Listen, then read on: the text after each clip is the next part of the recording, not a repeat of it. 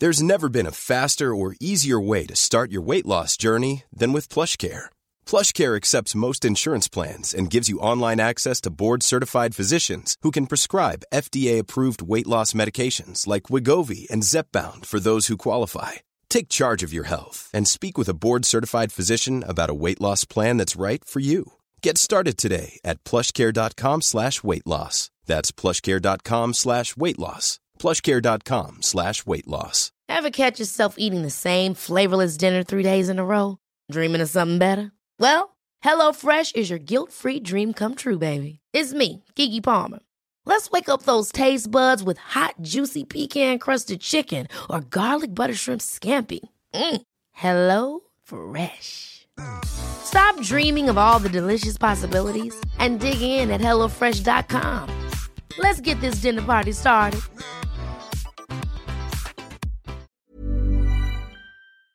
You're listening to the Hawksby and Jacobs Daily Podcast. This is Paul Hawksby. And Andy Jacobs. And this is the H&J Daily. Some of the best bits of this afternoon's show. Well, once again, it being a Monday, Danny Kelly was here for a deep dive into the Premier League weekend. Yeah, we had to have an extra section. We did, yeah. We needed a bigger boat because of VAR and all the nonsense at the weekend. So we did that. Charlie Cooper joined us as well, the actor and star of This Country. He's got a new film out. He's a big Fulham fan as well, so it was good to chat to him. And Andy Smart joined us, ball runner, Comedy Store player, etc., Farnborough fan, and we were talking ball running and some worrying statistics that he put into perspective. So here it all is.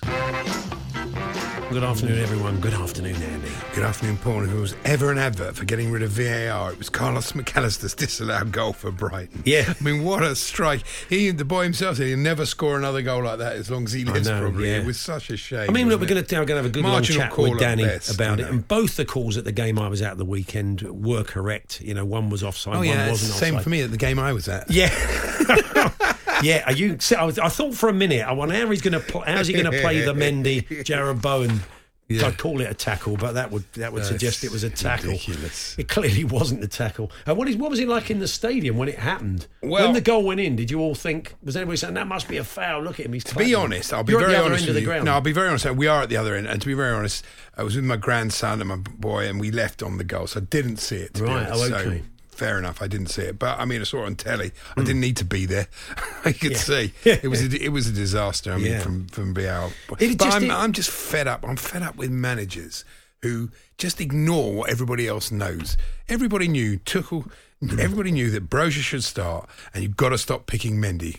Jason said it, I said it, everybody on the website, everybody knows this.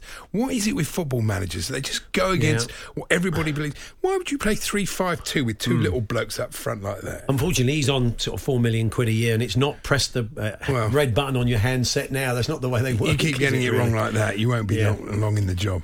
Look, we have got so much to talk about. We want to look at all the games in the Premier League this weekend, because obviously there was a full programme, no games tonight with Champions League, etc. this week.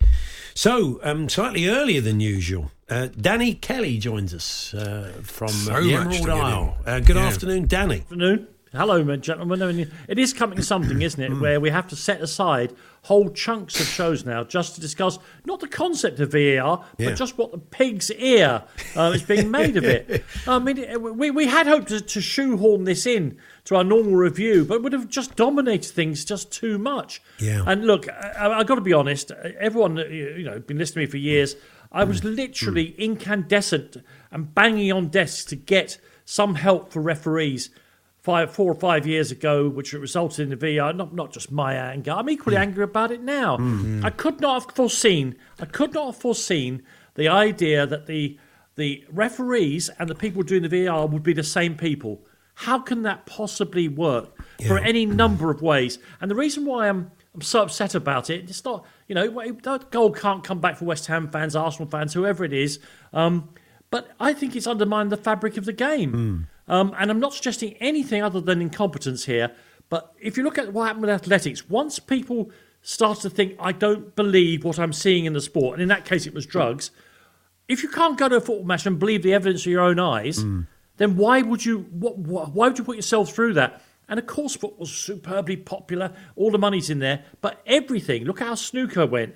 for many, many years. Everything is possible. And the authorities in this country, and it's only England that seems to be having these traumas, they're skating on really thin ice now with the actual fans and their feelings about the sport they love. We should actually do this officially, because every week we put somebody, normally a club, almost certainly a club it enters the barrel. It takes its turn, as the old joke goes, in the barrel. And so we play you a little bit of music. I think, can we fire up the Pugwash music this afternoon? Yeah, whose turn is it in the barrel this week? Well, for the first time, it is an entity. Actually, it's not an entity, it's VAR, but personified by our old mate Mike Riley, the man in charge of PGMOL, the country, the nation that has been having its own system of VAR for the last few years now, and is sending no officials to the World Cup, Danny. That does tell us something, doesn't it? No VAR officials from the Premier League going to the World Cup, which tells us all we need to know. I'm sure Lee Mason's a very, very nice man, and he doesn't do anything of this deliberate, but I never rated him as a ref, and I don't rate him as a VAR either. I mean, what is he seeing? What is this bloke seeing? And how is he still doing the job? It just makes no sense. As I say, the idea that the people who would be one Saturday under the scrutiny of the VAR, but would the next Saturday be doing the scrutineering, it just doesn't make any sense, because human nature, you'll be watching out for your own ass, so to speak, and not wanting to drop a ricket in front of this scrutineer, because next week you'll be scrutineering them. And also, we should make the point. Referees, I see Dermot Gallagher, who I've worked with for many years, and I like Dermot, but each week now he's rolled out to defend the indefensible. And he keeps talking about this group of referees and how they're hoping to improve, as though they're one homogenous, happy band of brothers. They're not. They're rivals for the big games. They're rivals for the big tournaments. They don't mind if they make the other fellow look foolish, I'm pretty sure. No, they don't. I don't think people realise. Honestly, it's the bitchiest world out. I mean, I'd say it's bitchier than any other business. Referee. Wow, and you work in radio. Backstage at a fashion show, forget it. Honestly, they're all ribbing each other. The other consequence, I think, is very unfortunate, is that managers like Jesse March and Tuchel, all right, they're supposed to control themselves, but they're getting the really terrible decision. That Brentford, I mean, you know, that was a penalty for Leeds. It clearly was a penalty. So the bloke ends up going mad and he gets a red card. Yeah. But the bloke who gave the decision, nothing happens to him. It's wrong, you know. I think the managers should not be punished if it's seen afterwards that it was, you know, the VAR was wrong. The right decision. But what's driving me, and I guess many other football fans mad, is you know it's wrong, Andy. I'm looking at you, despite you're making some ludicrous claim about West Ham's equaliser. Paul knows it's wrong. I know it's wrong. The people in the stadium know it's wrong. The people in the TV studios know it's wrong. But nothing is being done about it. Because it's been introduced at great expense with much hoopla, it's going to carry on. Well, I suggest this. They've got a perfect opportunity now. Howard Webb is coming. So they're changing the person at the top of Pugmol. And by the way, how could we ever have any confidence in an organisation that the best they could do was call themselves Pugmol? I mean, come on. You know, you can do better than that. One of Pingu's cousins, I believe, Pugmol. The only thing is, he's the second cousin of Pingu. Let me finish. With the World Cup coming, they've got an opportunity here. Stop it this week. Stop it, close it down. No, they won't do that. No, they won't do it, Andy. You're basically singing Imagine now, Danny. You're singing Imagine. No. Close it down and say, Howard, you've got to the far side of the World Cup to sort it out, as you've done with reasonable success in the United States. Because I'll tell you for why, because if we continue to just let it roll on, everyone knowing it's wrong, again it undermines faith in the game. And also then we become complicit. We need to march on Pugmol with our torches and rakes and get the thing cancelled. Going to march on Pugmol. I just wanted to say, I've heard some... Where do Pugmol live? Where do they operate out of? I mean, we can... If we go to Stockley Park... Who is their governor? Who will be there? That's true. We don't know where to march. We're lit torches. Anyway, we're running out of time. I didn't get a chance to say these ideas of time limit and old players. I don't think any of that's going to work either, because you just want them to get the decision right. I don't mind if they take a long time, as long as they get it right. This is the music they play when they're trying to clear people off. We're going on too long at the Oscars, so whenever we go on too long about a game or something, you'll hear that music. So we should get off now. The Hawksbee and Jacobs Daily Podcast. Danny Kelly is with us. We'll be chatting to Dale Johnson from ESPN, Mr. VAR later on. There is this crisis summit, but I think we've dealt with VAR. We move on to the actual football, but we may touch on VAR almost by default, really, as we chat about the games. Manchester United 3, Arsenal 1, Danny. I think, maybe, look, even in defeat, Arsenal maybe answered a few questions about... What a strange game. They were the better team. What about those people that had said, well, it won't be the same when they go away to Old Trafford, but they still showed they can turn it on, and for large tranches of the game were the better team. So should the Arsenal fans, including the one in your house today, Danny, is she very downhearted about what she saw? Well, actually, she's doing, no doubt, hugely important and remunerative work in London, so I haven't had to see her no doubt downcast features, although the Arsenal fans, one produces my podcast, one produces my other show here on Talk Sport, and they were having a little chat before the game. I think it represents to them, Paul, you'll know what I'm going to say next, the trip to Old Trafford represents what, for Spurs fans, the trip to Stamford Bridge represents. How are we going to get robbed out of this result this time round? And they were predicting this exact sequence of events. Apart from this year, of course. This year, you were really robbed of a 2-2 draw that we should have won. God, I've heard it all now. No, Andy, I hadn't got quite to the end of that thought. You're absolutely right. Spurs got away with it at Stamford Bridge, and thank you for pointing that out. The point I'm making is, and look, we're not going to do the VAR thing. Arsenal had a perfectly good goal, ludicrously disallowed, at a time when they were the better team. It was a foul. That's a foul. If you don't play the ball and you trip the man over and trip him up and push him over, that's a foul. He never touched the ball, Ødegaard. How can that not be a foul? But Andy, because, Andy, the referee didn't give it as a foul, how can you then go back in time like some kind of Time Lord, like Doctor Who, to give the directly decision? To the goal. No, I think that was a fair decision. I thought he got it right. I mean, he took a long time, but he got it right. That is exactly the kind of stuff that has kept you on the radio for so very, very long, my friend, because nobody else in the country believes that. No, it's not true. I mean, most people... Who else? Henry Winter this morning, most people thought, in reading the paper, most people thought it was a foul. Ødegaard fouled. It was a marginal whether it was a foul or not. So therefore, if you're going to go back and disallow the goal for what the referee thought wasn't, and somebody else, another referee thought was, then I think you're opening yourself up, Andy. I mean, we're doing the VAR again. I'm sorry. To go. Well, what about before the pass came to him, and they'll be refereeing the goal kick from which the original move came from. Anyway, let's make the point that Paul was making is that Arsenal played really well and still got beat. But that's the Premier League for you. Football's not an exhibition, it's a competition, isn't it? No, absolutely. I did wonder why Paul Tierney's gone for the shaved head look. I thought perhaps he makes him think it's more like Howard Webb and Kalina. It's quite Dogs of War, isn't it? Doesn't ref like them, playing the Everton midfield in the 90s. We should salute Manchester United as well. It was a very good victory for them. It's good to see Marcus Rashford. We're going to talk later on about Ivan Toney and his England credentials. But, Marcus Rashford, an important player for England and showing a bit of swagger again, and they were good finishes that he probably wouldn't have made at the tail end of last season or even the start of this. And his pass for Anthony, and I like when you only use players what appear to be four names now, the pass for Anthony was superb as well. A simple skill, but the sort of thing that for the last 18 months Marcus has been hesitating over or not quite executing. Lovely to see him put it in there. And, you're right. It's Manchester United, and we've had the joy over the last few years, those of us who enjoy a big club falling flat in its face. I've always had a group of really good footballers, but somehow they've had managers who've messed up the meshing of the players. Ten Hag looks at some simplicity things. One, he's dealt with the Cristiano Ronaldo thing. You won't start every game. Secondly, even though he's got Casemiro, they cost a lot of money for, he sees in McTominay something at the moment. It's not something that's immediately obvious to the untrained eye, but he's stuck with the team. And also leaving out Maguire. All the things that previous managers couldn't bring themselves to do, he's doing, and it's a little bit worrying because they're getting better each week.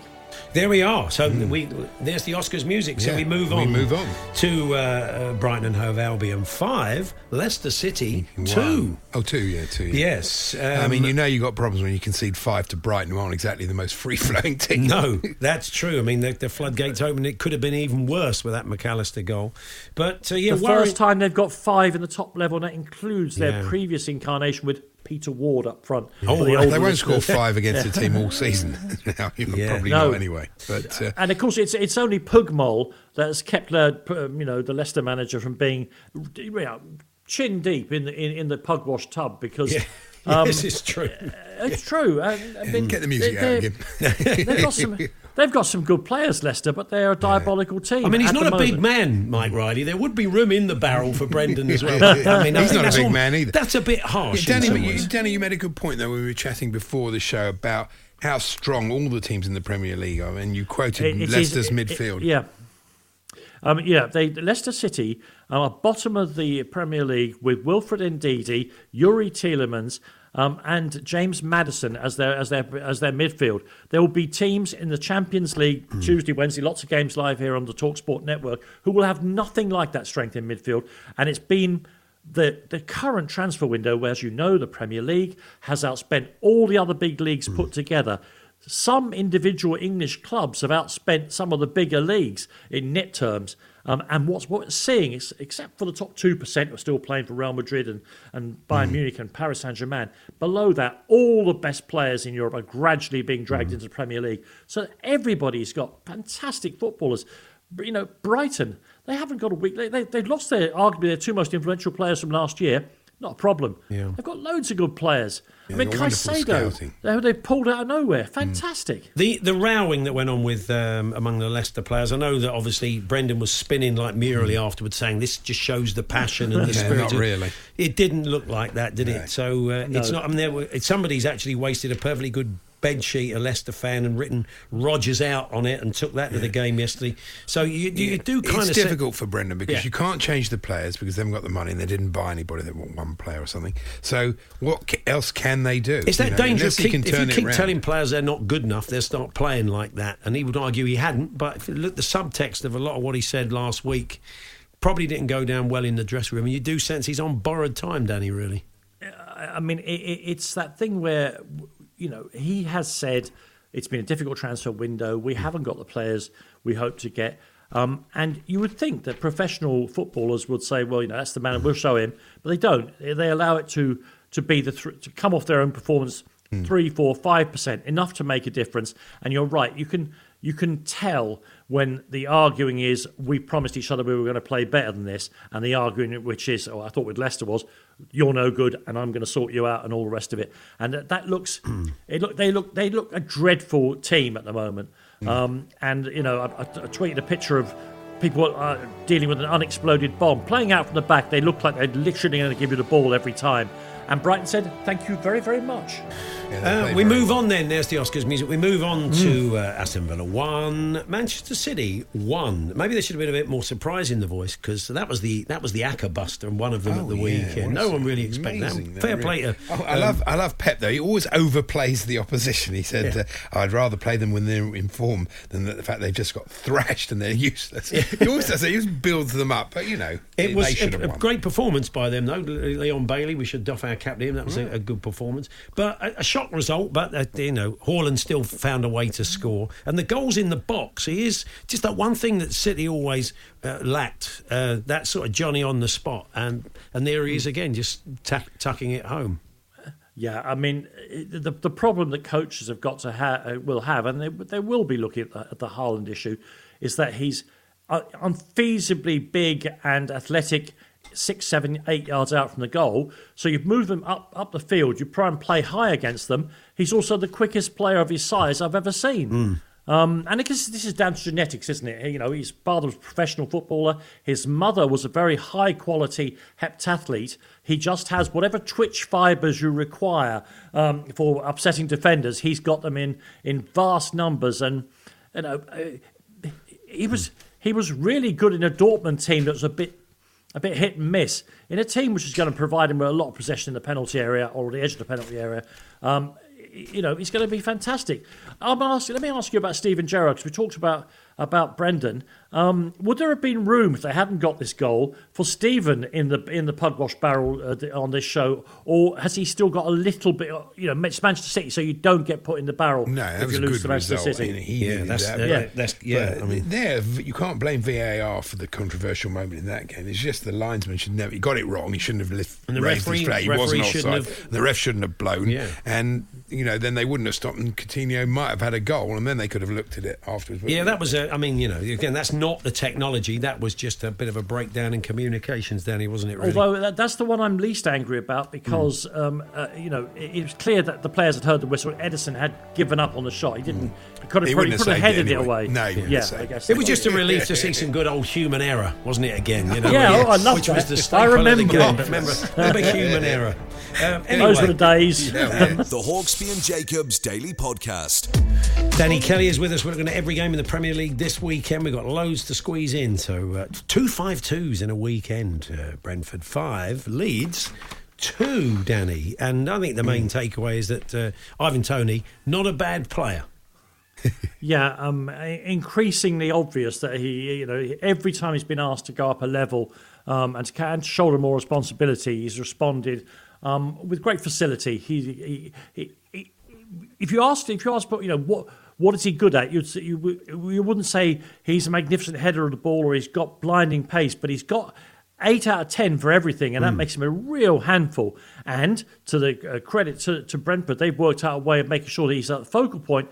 Nearly all their attacks end up with him in the region, in the general vicinity of the last pass, and that's giving yourself a great chance. But it was 5-2 in this case, unlike the other one, which was reflective, I think, of the play. This was rather closer game, really, wasn't it? He was the difference between the teams, because Leeds, bedding in their new players, got goals from Sinistera and Roca. But until the latter stages, when Brentford, in what's the racing parlance here, Paul and Andy, when the winner just pulls away in the last furlong.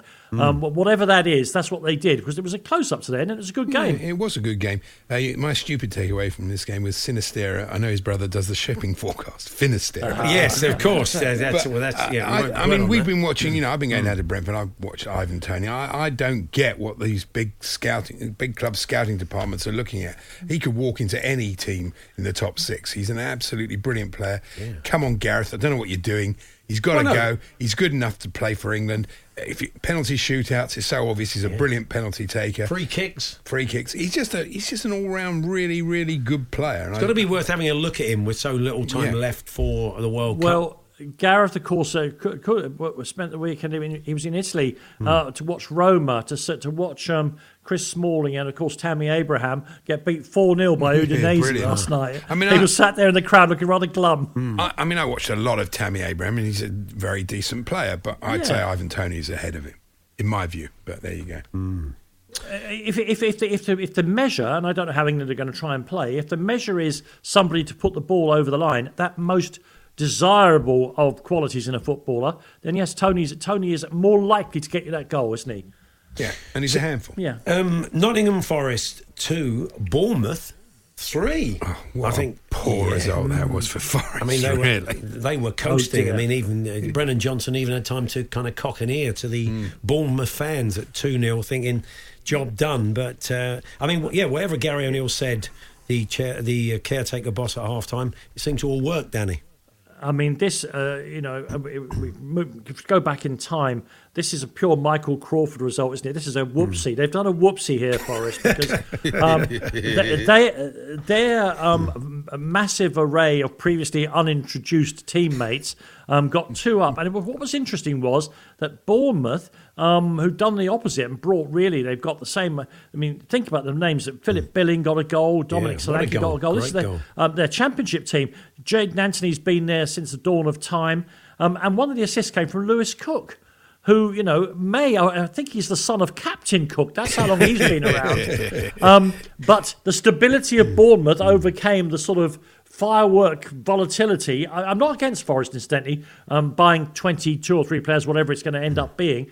Sometimes you've got to roll the dice, and they have done. But it all came a bit unravelled there. And that's one of those results I think you look back on later on in the season when you're having your relegation struggle, if that is what's to befall the Tricky Trees, and you'll go, oh, do you remember when we were 2-up against rotten old Bournemouth and didn't win? Oh, it's a horror result for Forest. Well, in the mini league they're going to be in, as we were saying on Friday, in that little mini league, that was, you needed 3 points at home against Bournemouth.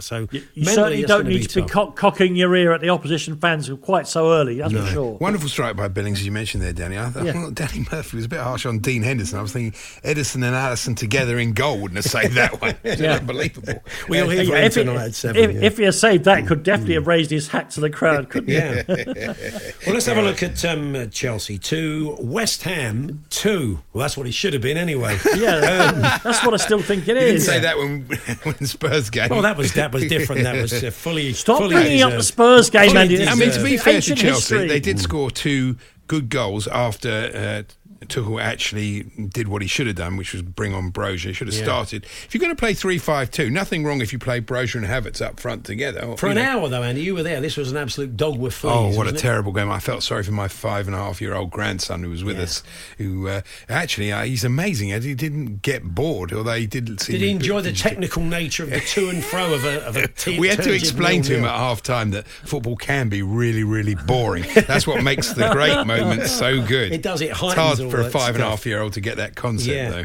Beyond the VAR, Danny, what were the takeaways for you then in this one?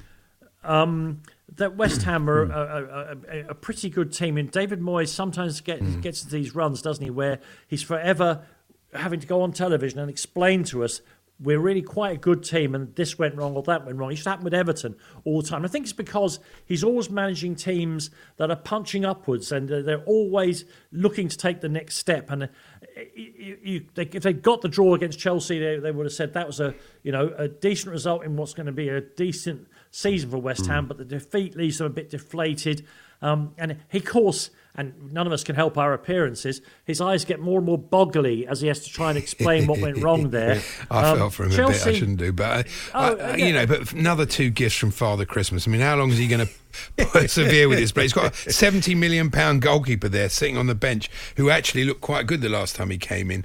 Give him a go, give him a chance. You can't keep picking this guy. It's been going on since last December. In the stadium, was there anybody who thought the goal was going to be disallowed once the corner is stuck? To be honest, Danny, I had to say earlier, I did leave on when Chelsea scored because I was with my young grandson, so I don't know what your reaction in the stadium. I wonder if it goes back to that thing people often say, is like, he doesn't fancy Gallagher, Brozier's only getting limited game time. It's much harder than for a young player to knock on a manager's door and ask why they're not playing. Brozier looked great when he came on. When you spend a lot of money on a keeper and you've invested in him and you're staking your reputation, it's quite difficult to drop people sometimes, isn't it? He didn't buy Mendy and he didn't buy Kepa. I mean, he basically likes Mendy because he's 6'6" and Kepa's only 6'1". Yeah. He's got a complete thing about small players. Just a note for the referees, and it's an adjunct to the ranting about VAR. Mendy made sure that he pretended he was injured there in the same way that Christian Eriksen stayed on the ground in that move. And it's just so there's no club bias. I've seen Son Heung-min do the same thing on the edge of the box. If you lose the ball now, it's worth staying down to draw the attention to the officials that you might somehow mysteriously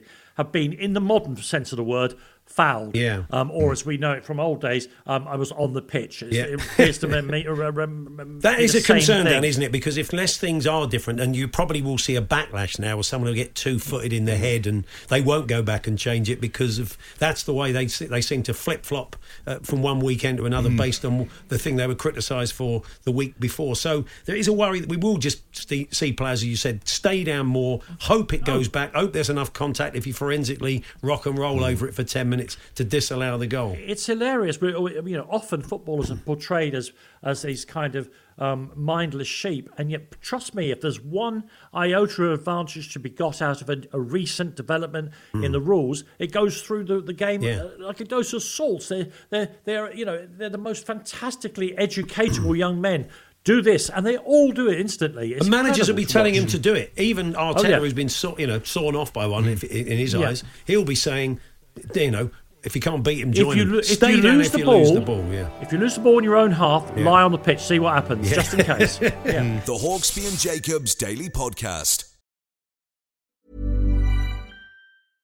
This is Paige, the co-host of Giggly Squad, and I want to tell you about a company that I've been loving, Olive & June. Olive & June gives you everything that you need for a salon-quality manicure in one box. And if you break it down, it really comes out to $2 a manicure, which is absolutely insane. It's also so easy to get salon-worthy nails at home with Olive & June. The difference between how your nails used to look when you did them yourself and now with the Mani system is a complete game changer. The best thing about Olive & June, too, is it's a quick dry. Dries in about 1 minute, lasts for 5 days, and full coverage in up to 1 to 2 coats. Visit oliveandjune.com/perfectmani20 for 20% off your first system. That's oliveandjune.com/perfectmani20 for 20% off your first system. One size fits all seemed like a good idea for clothes. Nice dress. It's a t-shirt. Until you tried it on. Same goes for your healthcare. That's why United Healthcare offers a variety of flexible, budget-friendly coverage for medical, vision, dental, and more. So whether you're between jobs, coming off a parent's plan, or even missed open enrollment, you can find the plan that fits you best. Find out more about United Healthcare coverage at UH1.com. That's UH1.com. Millions of people have lost weight with personalized plans from Noom. Like Evan, who can't stand salads and still lost 50 pounds. Salads generally for most people are the easy button, right? For me, that wasn't an option. I never really was a salad guy. That's just not who I am. But Noom worked for me. Get your personalized plan today at Noom.com. Real Noom user compensated to provide their story. In 4 weeks, the typical Noom user can expect to lose 1 to 2 pounds per week. Individual results may vary.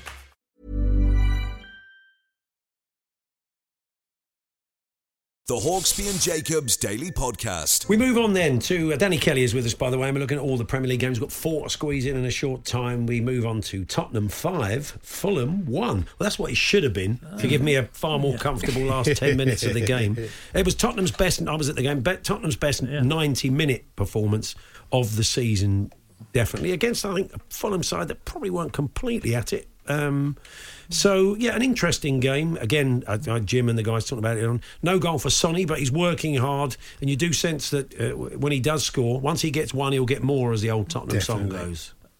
Spurs played well, and they've not played well this season. They were better and a bit more dynamism and a bit more fluid in their movement. And Son, for the first time this year, treated the ball as though it wasn't a cartoon fizzing bomb.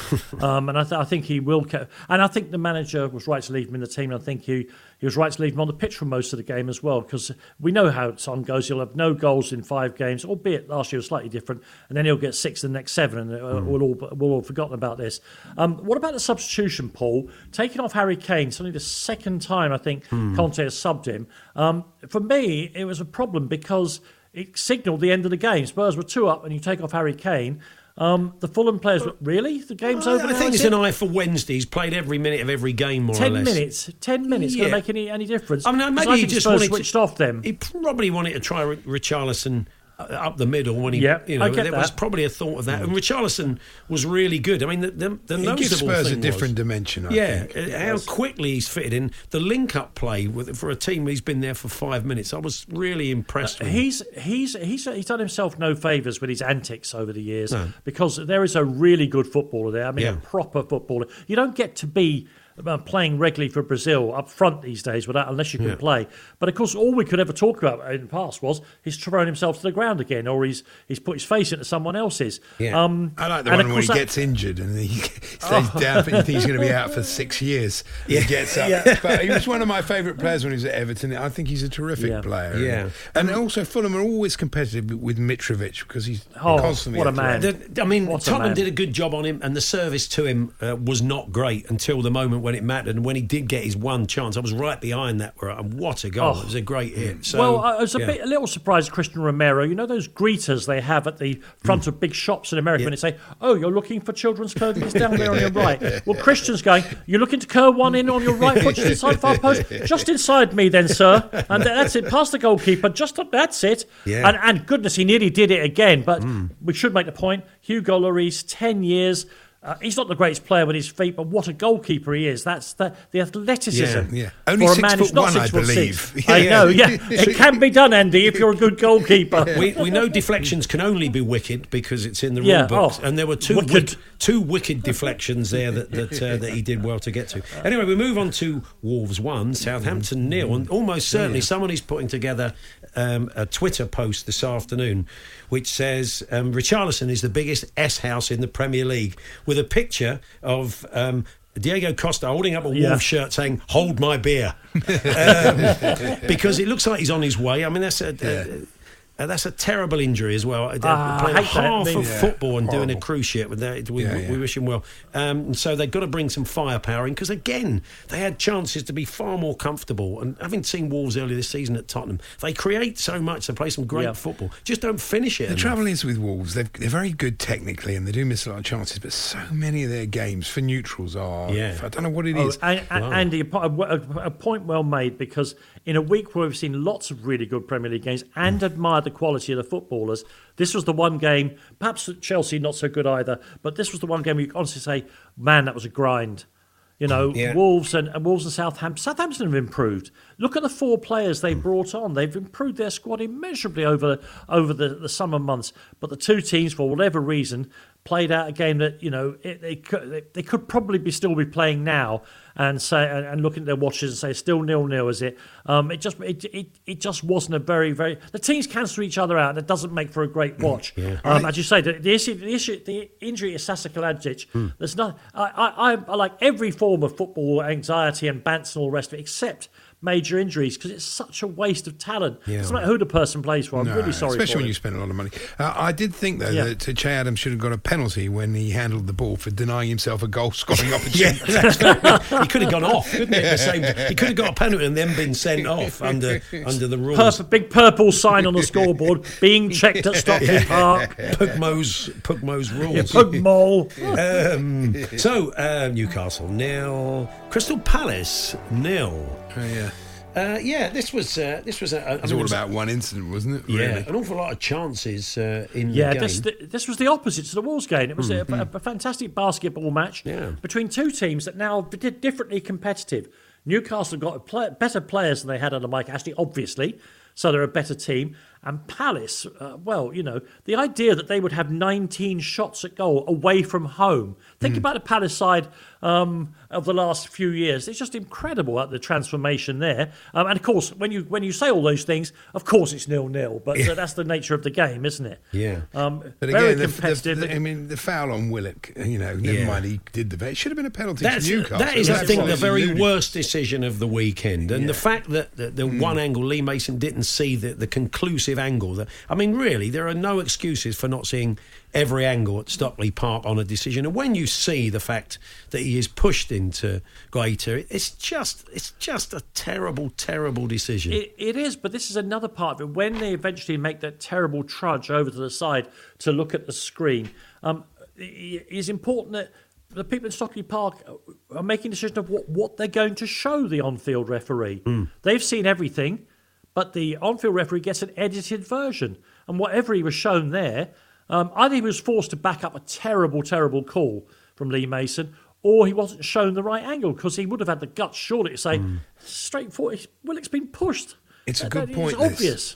Danny makes a good point there, because I've noticed this a lot, that when the referee goes over to the screen, they never show him the start of the incident. They always show it frozen on a bit that looks very conclusive. Or they rock and roll over that. They kind of move back and you think, well, you're not really giving him a chance to see this. No. Honestly, that's so Willock didn't suddenly arrive like Superman on the scene into the goalkeeper, did he? He was propelled. I mean, the word is today that Michael Oliver's probably going to get his backside kicked for overruling VAR, because the protocol, it's a lovely word, is that from Mike Riley, is that you shouldn't do that. Once you've been shown that, you toe the line. Well, who cares what Mike Riley is a busted flush. He's overseen the worst implementation.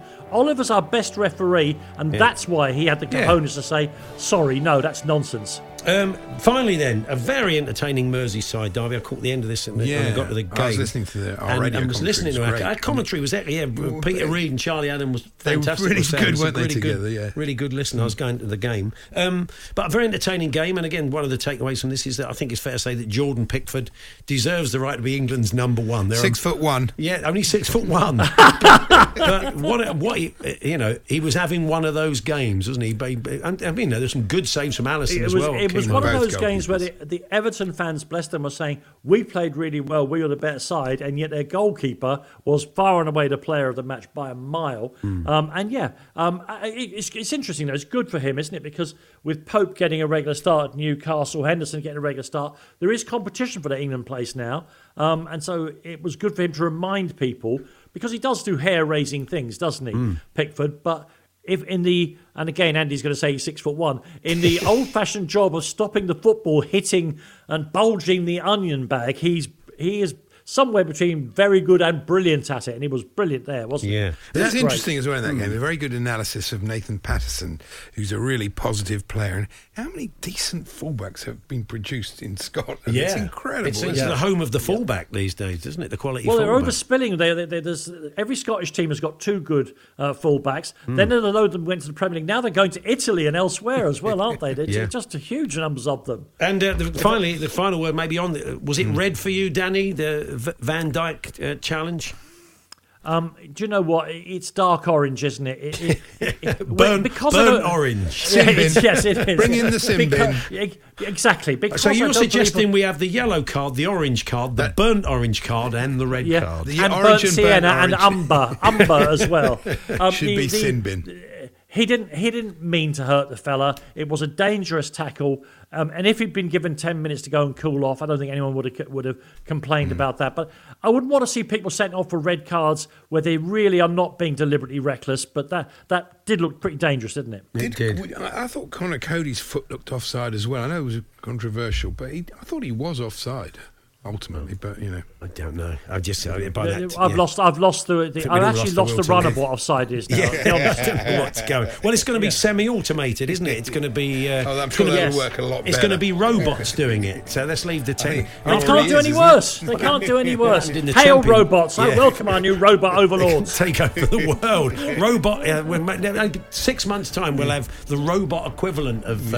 Of old Mike Riley in the barrel. A bold robot. The Hawksby and Jacobs Daily Podcast. I've got a wonderful thing for Sude's Corner, which is a little column in Private Eye where people come up with an expression that is basically pretentious. Okay, fair enough. And this is the Guardian's report on Formula One today, and he says the season has been a trying old slog for Lewis Hamilton at best, and his frustration and disappointment at the Sisyphean task. Sisyphean task. Yes. Yeah, all right, mate. Just say hard. Okay, yeah. I had to look it up. It's pushing a boulder uphill. Yeah, well, a bit like doing this show, Andy. So pretentious. So you're writing about Formula One, mate. Fleetwood won, Wickham won. And the reason I bring it up is that it was a debut goal for Fleetwood for their new recruit, Admiral Musquay. What a player. Yes. He's coming, he's Zimbabwean. He'd like Scott Parker's jacket. Well, he probably would. He'd like the 4 stripes. So, we never got around to that range of clothing, the Admiral Musquay. And the reason I bring that up is probably people meet him for the first time, they think, he's done well in the service. He's probably only about 23. I mean, an admiral already, the boy admiral. But of course not, that's his name. And it reminded me of a friend of mine who worked with a guy who was British, but his parents had given him the first name Lord. Lord? His name was Lord, Lord. Very good for restaurant booking. Exactly my point. And he used to find that. He'd make a booking and he'd say, have you got room? We'll have to see. What's the name? And he'd say it's Johnson. And if it was, so that's Lord Johnson. They'd say, oh, yes, we do seem to have a table. Yeah. And then he'd turn up and they'd say, this way, my lord. And they just, and he never put them right. He never used to say, no, I'm sorry, it's my name. It's not a title. Well, I think it's fair enough. Just, so it just struck me that sometimes a name can lead to a little bit of misunderstanding. So the good admiral here, it'd be fantastic fantastic. I mean, I don't know if he ever goes down, if he ever goes to the Royal Tournament or something. I'm quite a fan of Rabbi Matondo. Yeah. Well, I mean... I never pray with anyone else. No, I'm sure. I mean, I think we know it's pronounced differently, but there's no getting away from the fact that this is Admiral Muskway. So, but it just struck me. If you met him, you'd say, well, you've done incredibly well. Talksport.com/H&J. You can text to 81089. You can tweet to TSH&J. Anything else, Andy? Yes. What have I got here? No, I've got a few bits, actually. I did think, actually, it was an impressive start by Gary O'Neill, who I can report does not have 4 pointless hoops on his sleeves. He doesn't, no. Well done to him for that. He dresses down. He's a nice man, Gary. I'm very pleased with him. Yeah, very pleased. A great start. Turn that result. He's been in the studios quite a few times. He has. Mary Berry's husband apparently falls asleep when watching her on the TV. He's not the only one, mate. Maybe is it time for me to try out my Gary O'Neill story? Oh, yeah, go on. Got in a black cab one day and bloke said, "Finish for the day, mate." You know, the phrase you always get. And I said, yeah. What'd you do? Well, a radio station. I'll talk sport. He said, oh, yeah. This is years ago, by the way, 7, 8 years ago. Do you know Gary O'Neill? I said, I remember Gary. Yeah, Pompey, a good player. Yeah, he's a good lad, isn't he? He's a very good player. Yeah, he's blah, blah, blah. And I thought, blimey, he seems to know a lot about Gary O'Neill. Yeah. And he's my son-in-law, he said. Yes. So it was just, he did a real PR job. And a couple of times I saw Gary afterwards, I said, your father-in-law, he's a big fan. When everybody gets in the cab and they like football, they get 5 minutes on your attributes. So I don't know if he got Jeff Mostyn in the cab at some point. Do you know Gary O'Neill? Jeffy's very good. He'd make a very good caretaker manager. Funny, isn't it? What happens? You know, I mean, the results were so poor under Scott Parker, and 2 good performances. I mean, really. Also to be 2-0 down at half time and get them going again. That was impressive. Are you aware of the Himmerland Cup? Are you aware of this? No, I'm not. It's the Made in Himmerland tournament in Denmark, and England's Oliver Wilson won it at the weekend. The trophy, though, is quite interesting. It's not the sort of standard cup you'd expect. It looks like the sort of bowl you'd buy in IKEA and float tea lights in and put it in your garden, doesn't it? What a strange, it's got that kind of look. So distasteful, wasn't it? Though 3.9 million he won, didn't he, or something like that? You just think, who cares? Oh, this isn't. This was on. This is. This wasn't one of the Live tournaments. Oh, wasn't that Dustin Johnson? No. This is Oliver Wilson. Oliver Wilson. This is the DP World Tour event. Oh, fair enough. This is proper golf. Oh, yeah. Okay. And he won it fair. But it just struck me as what have you won for winning something? What was the trophy? If you want to share with the class what constituted a trophy when you won it, this bowl that looks like you would buy online, or it's like a Habitat sale, go and check it out, the Made in Himmerland trophy, and tell us this afternoon what you won for winning it. The best one ever that we ever got, definitely over the years on the show, was the Vets Golf Society at the club. And one of their number had a hip replacement. Oh, yeah. And he kept the old hip, didn't he? And so they mounted it on a plinth. And the Vets used to play for it every year. One of their numbers, old marvellous hip joint on a plinth with a little gold plaque. So that's right up there with the very best of them. So what did you play for and what did you win in lieu of a trophy? I mean, not a gift, but you know what I mean. It was supposed to be the official trophy. Probably one of those they just bought in the local cobblers, I would imagine. Did you see this one? This is an odd story. Sir Bobby Charlton's boyhood Bible, found in a Manchester jumble sale, could go for £800 at auction. Wow! I mean, how did they know? He's probably got his name. Probably got his name in it. Yeah. But you know, it's a strange thing to want to own, isn't it? Bobby Charlton's boyhood Bible.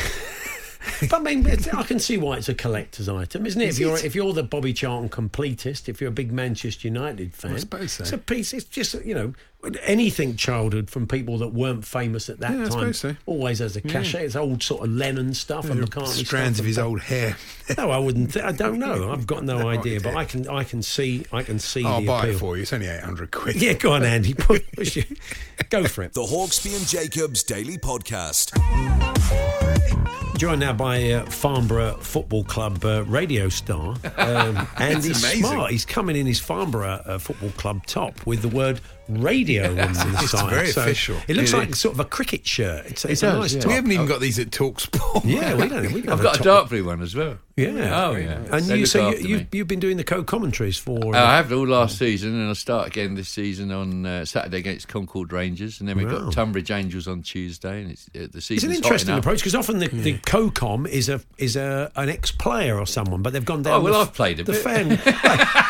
You've not played at the top level, though. I scored a goal in Kilkenny when I was 59. I was disappointed because you said you're not biased. I used to love the late, great Dave Higson. Yeah. That's what you want from a club commentator. Yeah, really. Yeah, well, we've seen Chris, the other guy, he's quite biased, but I'm not. You want that if it's the home channel. Now, Andy, the reason great you've popped in. Thanks for doing that. But Andy was telling me earlier on. I've read a couple of pieces about this. The headline in the Times is "It's time to end Valencia's ball running bloodbath." It's a very poor article. Okay, I've read it, and I mean, the thing is that people always think that there's only one bull run, and that's in Pamplona. And most people think it's just one day. I have to explain.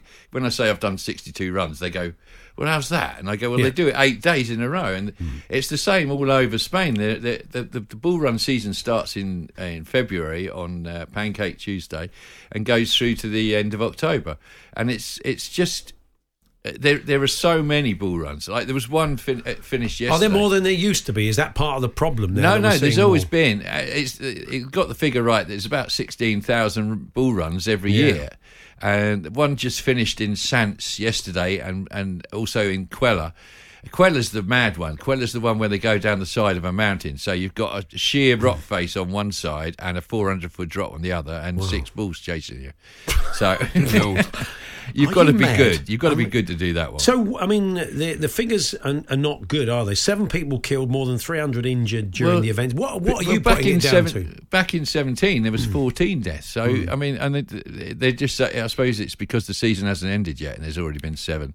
But the problem is, with the smaller bull runs, they're out in the countryside, and they're a long way from the nearest hospital, where in Pamplona, you've got, in the bull ring, they've got the most amazing operating theatre under the actual bull ring. So if anyone gets injured, they're straight in there and they can save them. But if you're out in the country and you've got a 3-hour drive to the nearest hospital...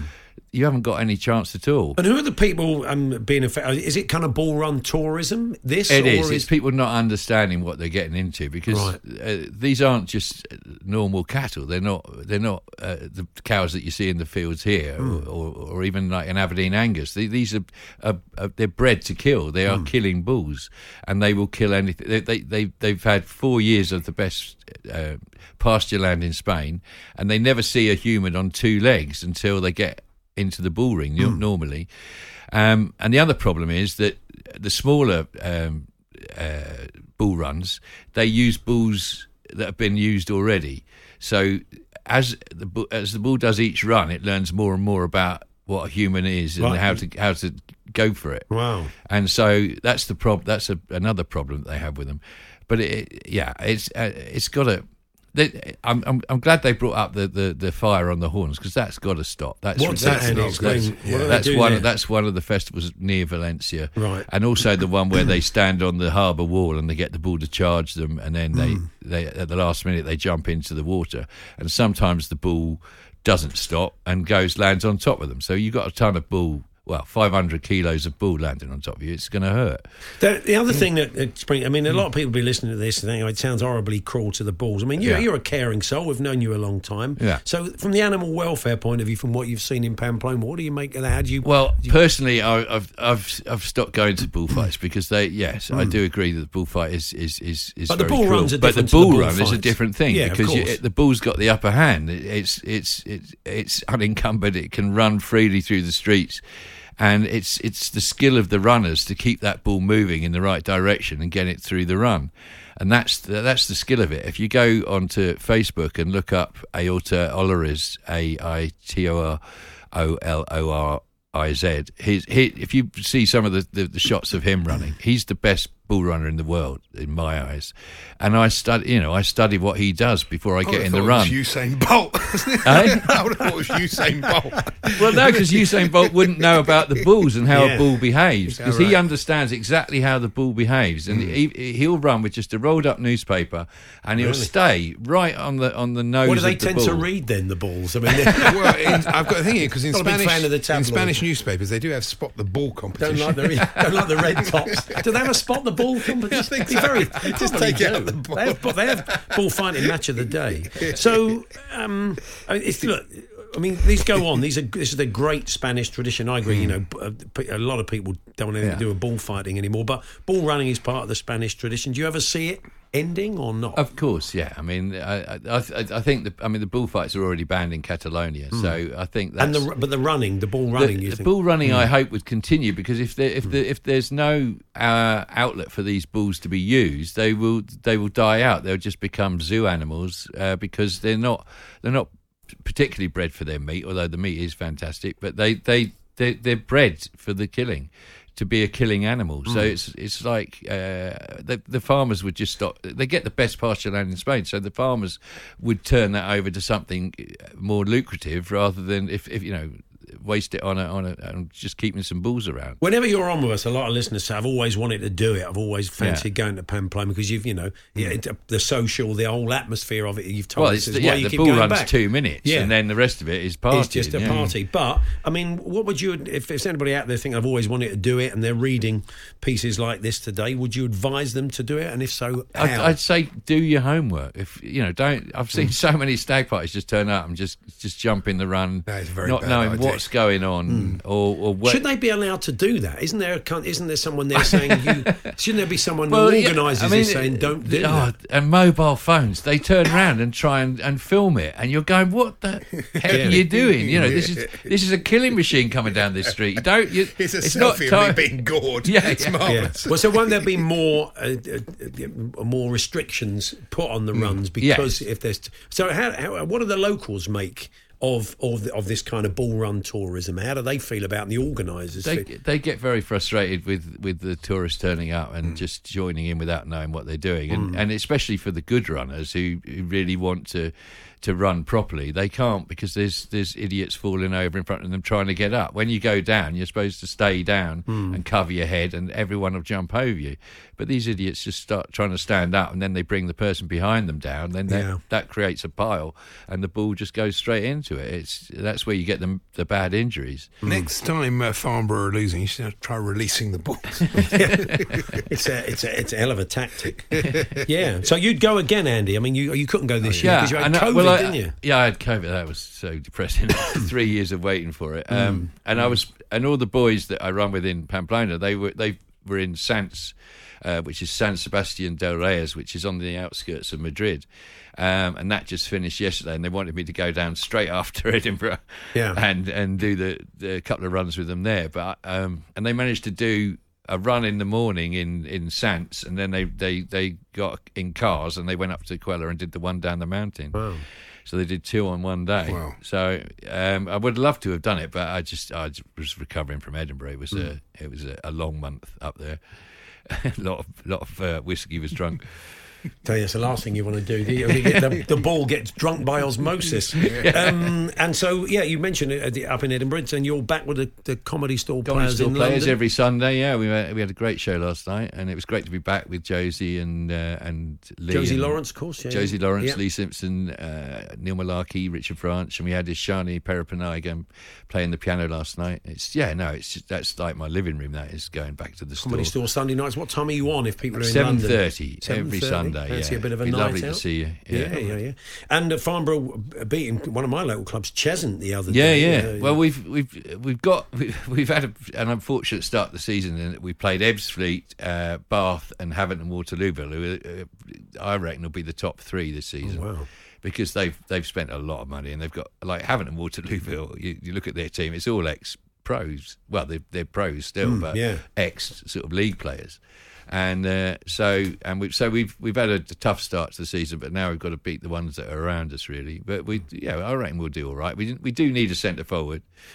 I think Nishi and Ferdinand are our best 2 up front, and I don't know why Mr. Spencer hasn't played them together up front yet, but I hope he's listening. Yeah, there we are. Well, he often does when you come on, especially how you're working for his radio station. The Hawksbee and Jacobs Daily Podcast.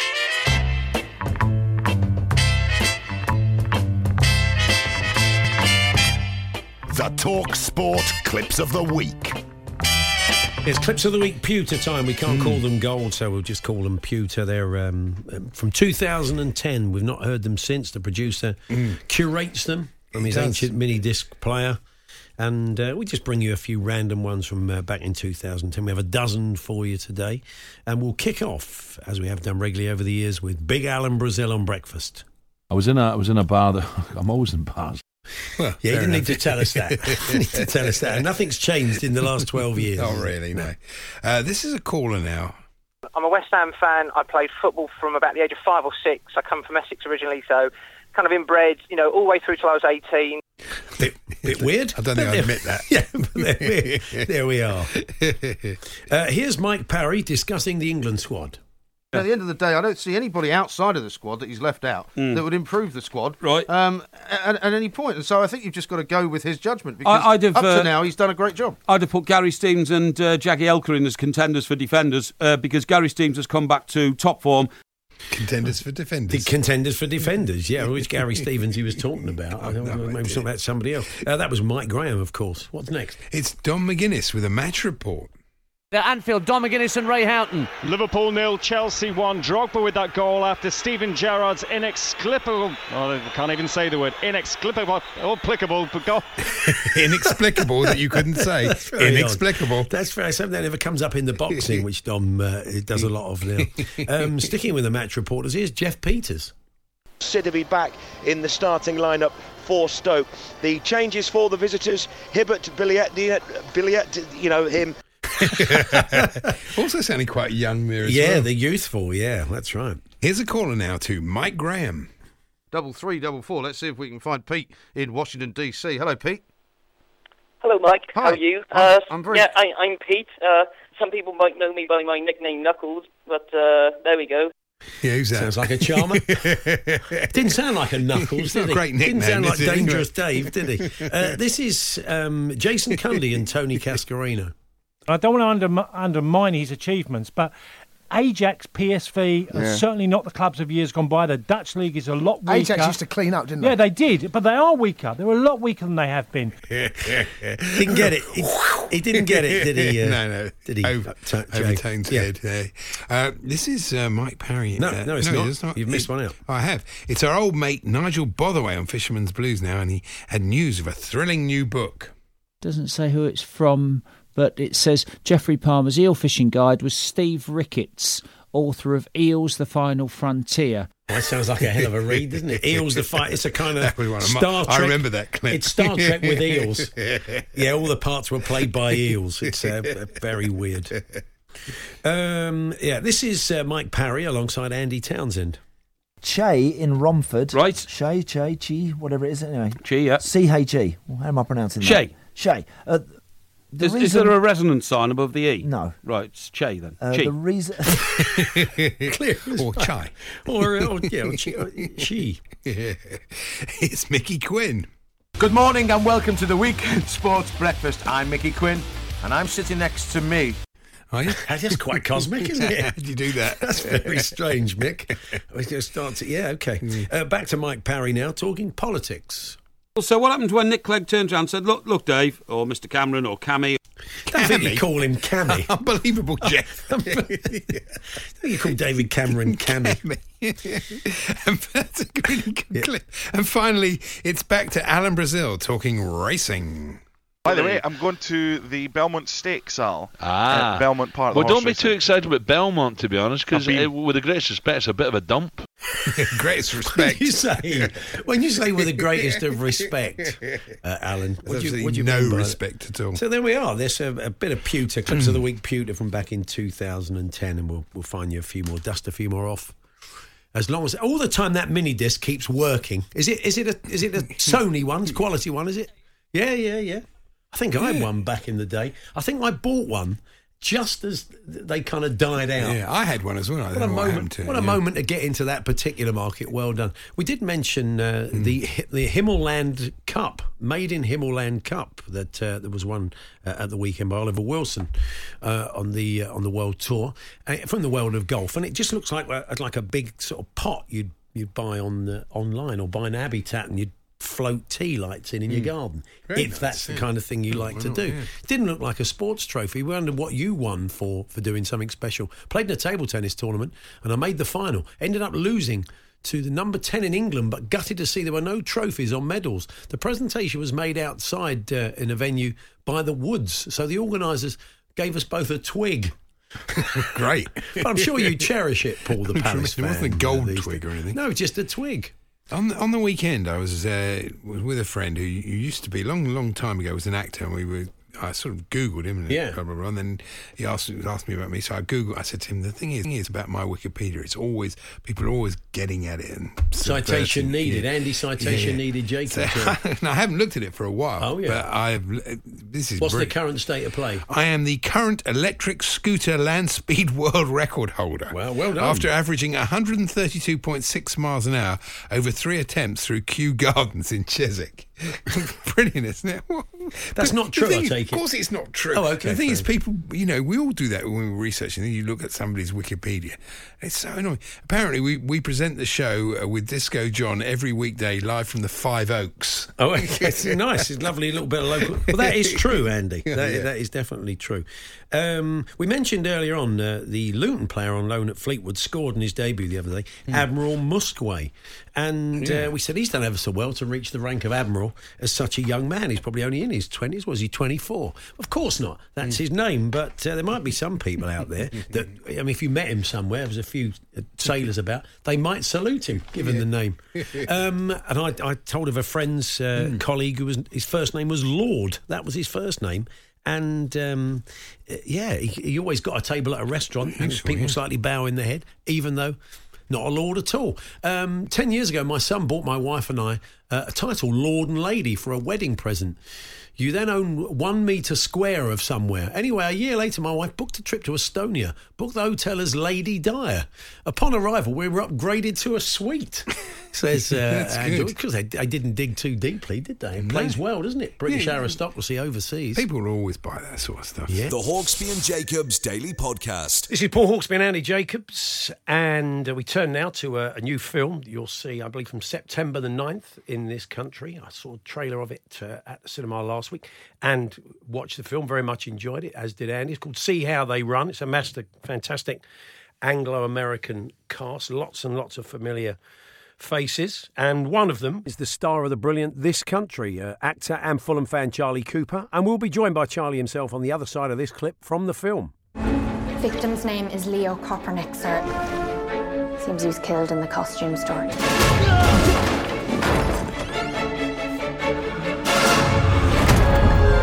And then he was deposited here. Staged, so to speak. Sorry, sir. How much longer do you intend to hold us all hostage? Or is that the idea? Gather all the suspects and interrogate each of us in turn until the mystery's solved? Marvin Cocker-Norris, overrated playwright. Celebrated playwright? Oh, I'm so sorry, sir. I can't read my own handwriting. We have a serial killer on the loose. Please, stand back! He keeps the key! Under the mat. We are no longer merely suspects. We are also potential victims. So what did he do that made you suspicious? It wasn't so much what he did, it was more the way he did it. How did he do it? Sort of suspiciously. Right. Charlie Cooper, good afternoon. Hello. Yes. Well, it is a heck of a cast, isn't it? It was one of those... Absolutely amazing. Turn up to film it. I don't know how much of that you did as ensemble stuff, but, I mean... amazing. Great cast. I felt totally out my depth when I turned up, but it's a bit like fantasy football, that cast. Do you know what I mean? It's like you spend 10 million on Adrian Brody, 8 million Sam Rockwell, but then you've got like 500,000 left, which you buy the sort of Bournemouth reserve goalkeeper. Is that you? Is that what you're saying? You are? You're the Bournemouth reserve goalkeeper. Oh, completely. No, if this was fantasy football, I'd be on the bench. You're doing yourself. We should give people some names. Sam Rockwell is in it. Yeah. People will know from Jojo Rabbit and other fine work. Saoirse Ronan as well. Adrian Brody, Ruth Wilson. Yeah. Our old mate Tim Key pops up as well. John Clifford, Reece Shearsmith. Blimey. I mean, there's so many more names as well. I was reading a little piece, I think Saoirse Ronan talking about the fact that it was made at a time, he actually made the movie around lockdown, and it was just a relief to see other people and just interact with other people at the time. Oh my God, it was like learning how to socialise again. It was so weird. Yeah, because I hadn't done anything in a couple of years before that. It was like I just couldn't talk to people properly. I was sort of slurring my words. And, I think we all feel like that. Yeah. What about sorry, go on. No, sorry, you go on. I was going to say, what about the film itself? Tell us what it's about. So it's about a 1950. It's set in the 1950s in London, and it's about a theatre production about the Agatha Christie play The Mousetrap.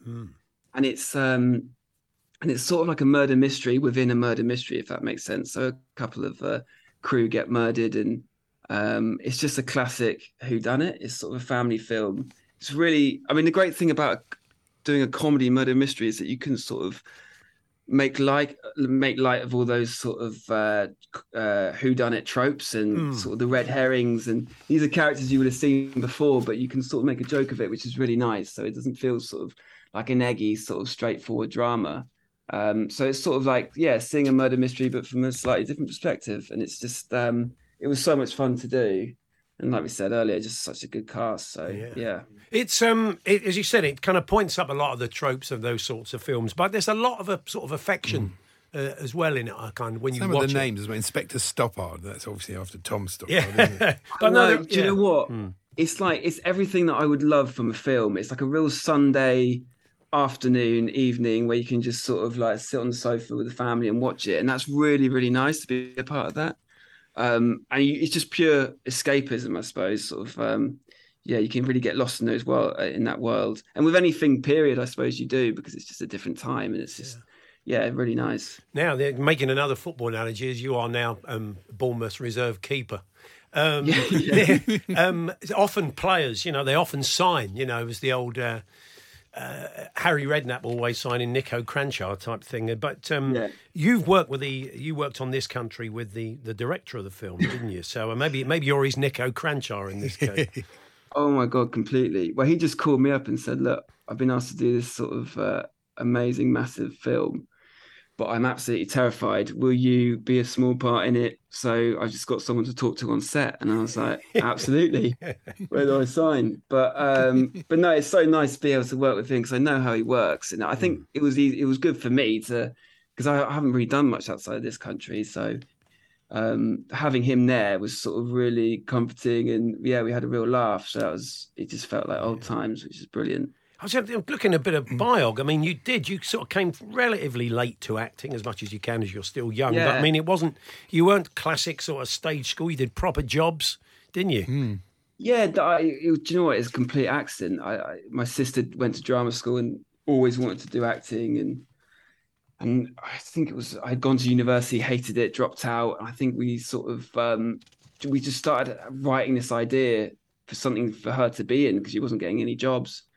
And then a few years passed, and we're trying to get this idea off the ground, which eventually became This Country. But when it came to casting, she's just like, "Look, we can't find anyone else who can do the accent, because it's set in the West Country." She was like, "Look, you're just going to have to do it." So, I mean, I don't quite know how, because I sort of feel like I'm a bit of a introvert, and performing's never really come naturally to me. So complete accident, but feel so lucky and grateful to be involved in this world, I suppose. But lovely. Good. Yeah, you something else that we saw you on a little while ago was Paul and Bob Gone Fishing. You're a bit of a fishing fan as well, aren't you? That was fun. Yeah, I love fishing. They were just, I mean, again, that was just a dream come true. I mean, Paul Whitehouse just took the mick out of me for about 4 hours. But watching them two in the flesh together just go at it, it's just like, you sort of feel like you won a competition. Now, people might think you're a Swindon fan because of this country, but you're a big Fulham fan, aren't you? Why is that? Do you know what? I should be a Swindon fan. It's weird. A lot of my mates are Swindon fans. When I was getting to football, Dad took me to a game purely because it was easy to get tickets at Fulham. And it just stuck. We just loved it. And, you know, through that, I got my dad involved. And we just sort of been going ever since. And, you know, it's not been all up. There's been a lot of downs. So, but there is something unique about Fulham. I do love it. There isn't another club that I'd want to follow. It's just, there's a lot of characters there. Something about that cottage as well when they come out of that. I'm glad that they retained that. There was talk, wasn't there, that they were going to move to the new stand, which looks fantastic. I saw you, Andy, you were passing it the other day and showed me a picture. It looks amazing, the new stand. So nice. Yeah, I mean, it's sort of half open at the moment, but being able to merge like the new and the old is really nice, and not having to move to like a soulless bowl on the sort of edge of a industrial estate of the city. Do you know what I mean? It's like the fact that you have to build on what you've got there because it's central London, really. So yeah, it's just a beautiful stadium, and love it every time I go. That's great. And they've made a good start, haven't they? A good solid start, and they look like they should be okay. Do you know what? It's been such a contrast to the last two times we've been promoted. And we've got something that we just didn't have that last two times, and that's just this toughness, that real grittiness. And that's just so refreshing to watch. Just rolling your sleeves up and getting stuck in. It's not really the Fulham way, but we're doing it this year, and it's just so good to see. Just going back to the film, Charlie, I didn't know about this fact. Andy did, but I didn't know about this fact that they could make a film of the Mousetrap, which your film is based on, until the run had come to an end. But of course, it's never come to an end. It's been running since 1953. So this is a kind of effectively the film of the players, but the closest you're ever going to get, because there's no signs of it closing down. Yeah. Have you ever seen it? I've never seen it. Charlie, I have, but I can't remember who done it. Otherwise, I'd tell you. Yeah, thank you. Don't ruin it. I like a spoiler. You're tempted to go down the queue, say it was the butler. Don't bother. Save yourself. Unfortunately, I can't remember. It was such a long time ago. I can't remember who did it. Did you get to see it as research? I suppose you couldn't because of lockdown, I suppose. No, couldn't see it. Exactly. There was nothing going on at the time, which is really surreal, actually. I think all the pubs and restaurants and stuff were closed, so I didn't even have a chance to sort of mingle with the cast and get to know people that well. So such a surreal experience. Wow. So look, it's been lovely to talk to you, and we wish you well with the film. It's out on Friday. Have you got other stuff in the pipeline? Yeah, just a few writing projects really, but nothing TV wise. Just sort of bumbling on at home, really, watching Fulham. That's about it. Sounds good. Yep. Well, we wish you well with the film. Good to talk to you, Charlie. Thanks very much. Thanks, guys. Pleasure. See how they run out on September the 9th in the UK, as we said, with that stellar cast, including Charlie there. The Hawksbee and Jacobs Daily Podcast. Well, there we are. That was this afternoon's show. I'll be back tomorrow with Charlie. Andy will be here on Wednesday. This week we're going to have live cricket, and we're going to have updates from the cricket and live racing for you from Doncaster. Good. So plenty of live sport coming up this week, and Champions League and more. So I'll catch up with you tomorrow with Charlie. Do hope you can join us from 1. If not, the podcast will be available around 4. You've been listening to the Hawksbee and Jacobs Daily Podcast. Hear the guys every weekday between 1 and 4 p.m. on TalkSport. Ever catch yourself eating the same flavorless dinner 3 days in a row? Dreaming of something better? Well, HelloFresh is your guilt-free dream come true, baby. It's me, Keke Palmer. Let's wake up those taste buds with hot, juicy pecan-crusted chicken or garlic butter shrimp scampi. Hello Fresh. Stop dreaming of all the delicious possibilities and dig in at HelloFresh.com. Let's get this dinner party started. Why don't more infant formula companies use organic, grass-fed whole milk instead of skim? Why don't more infant formula companies use the latest breast milk science? Why don't more infant formula companies run their own clinical trials? Why don't more infant formula companies use more of the proteins found in breast milk? Why don't more infant formula companies have their own factories instead of outsourcing their manufacturing? We wondered the same thing. So we made ByHeart, a better formula for formula. Learn more at byheart.com.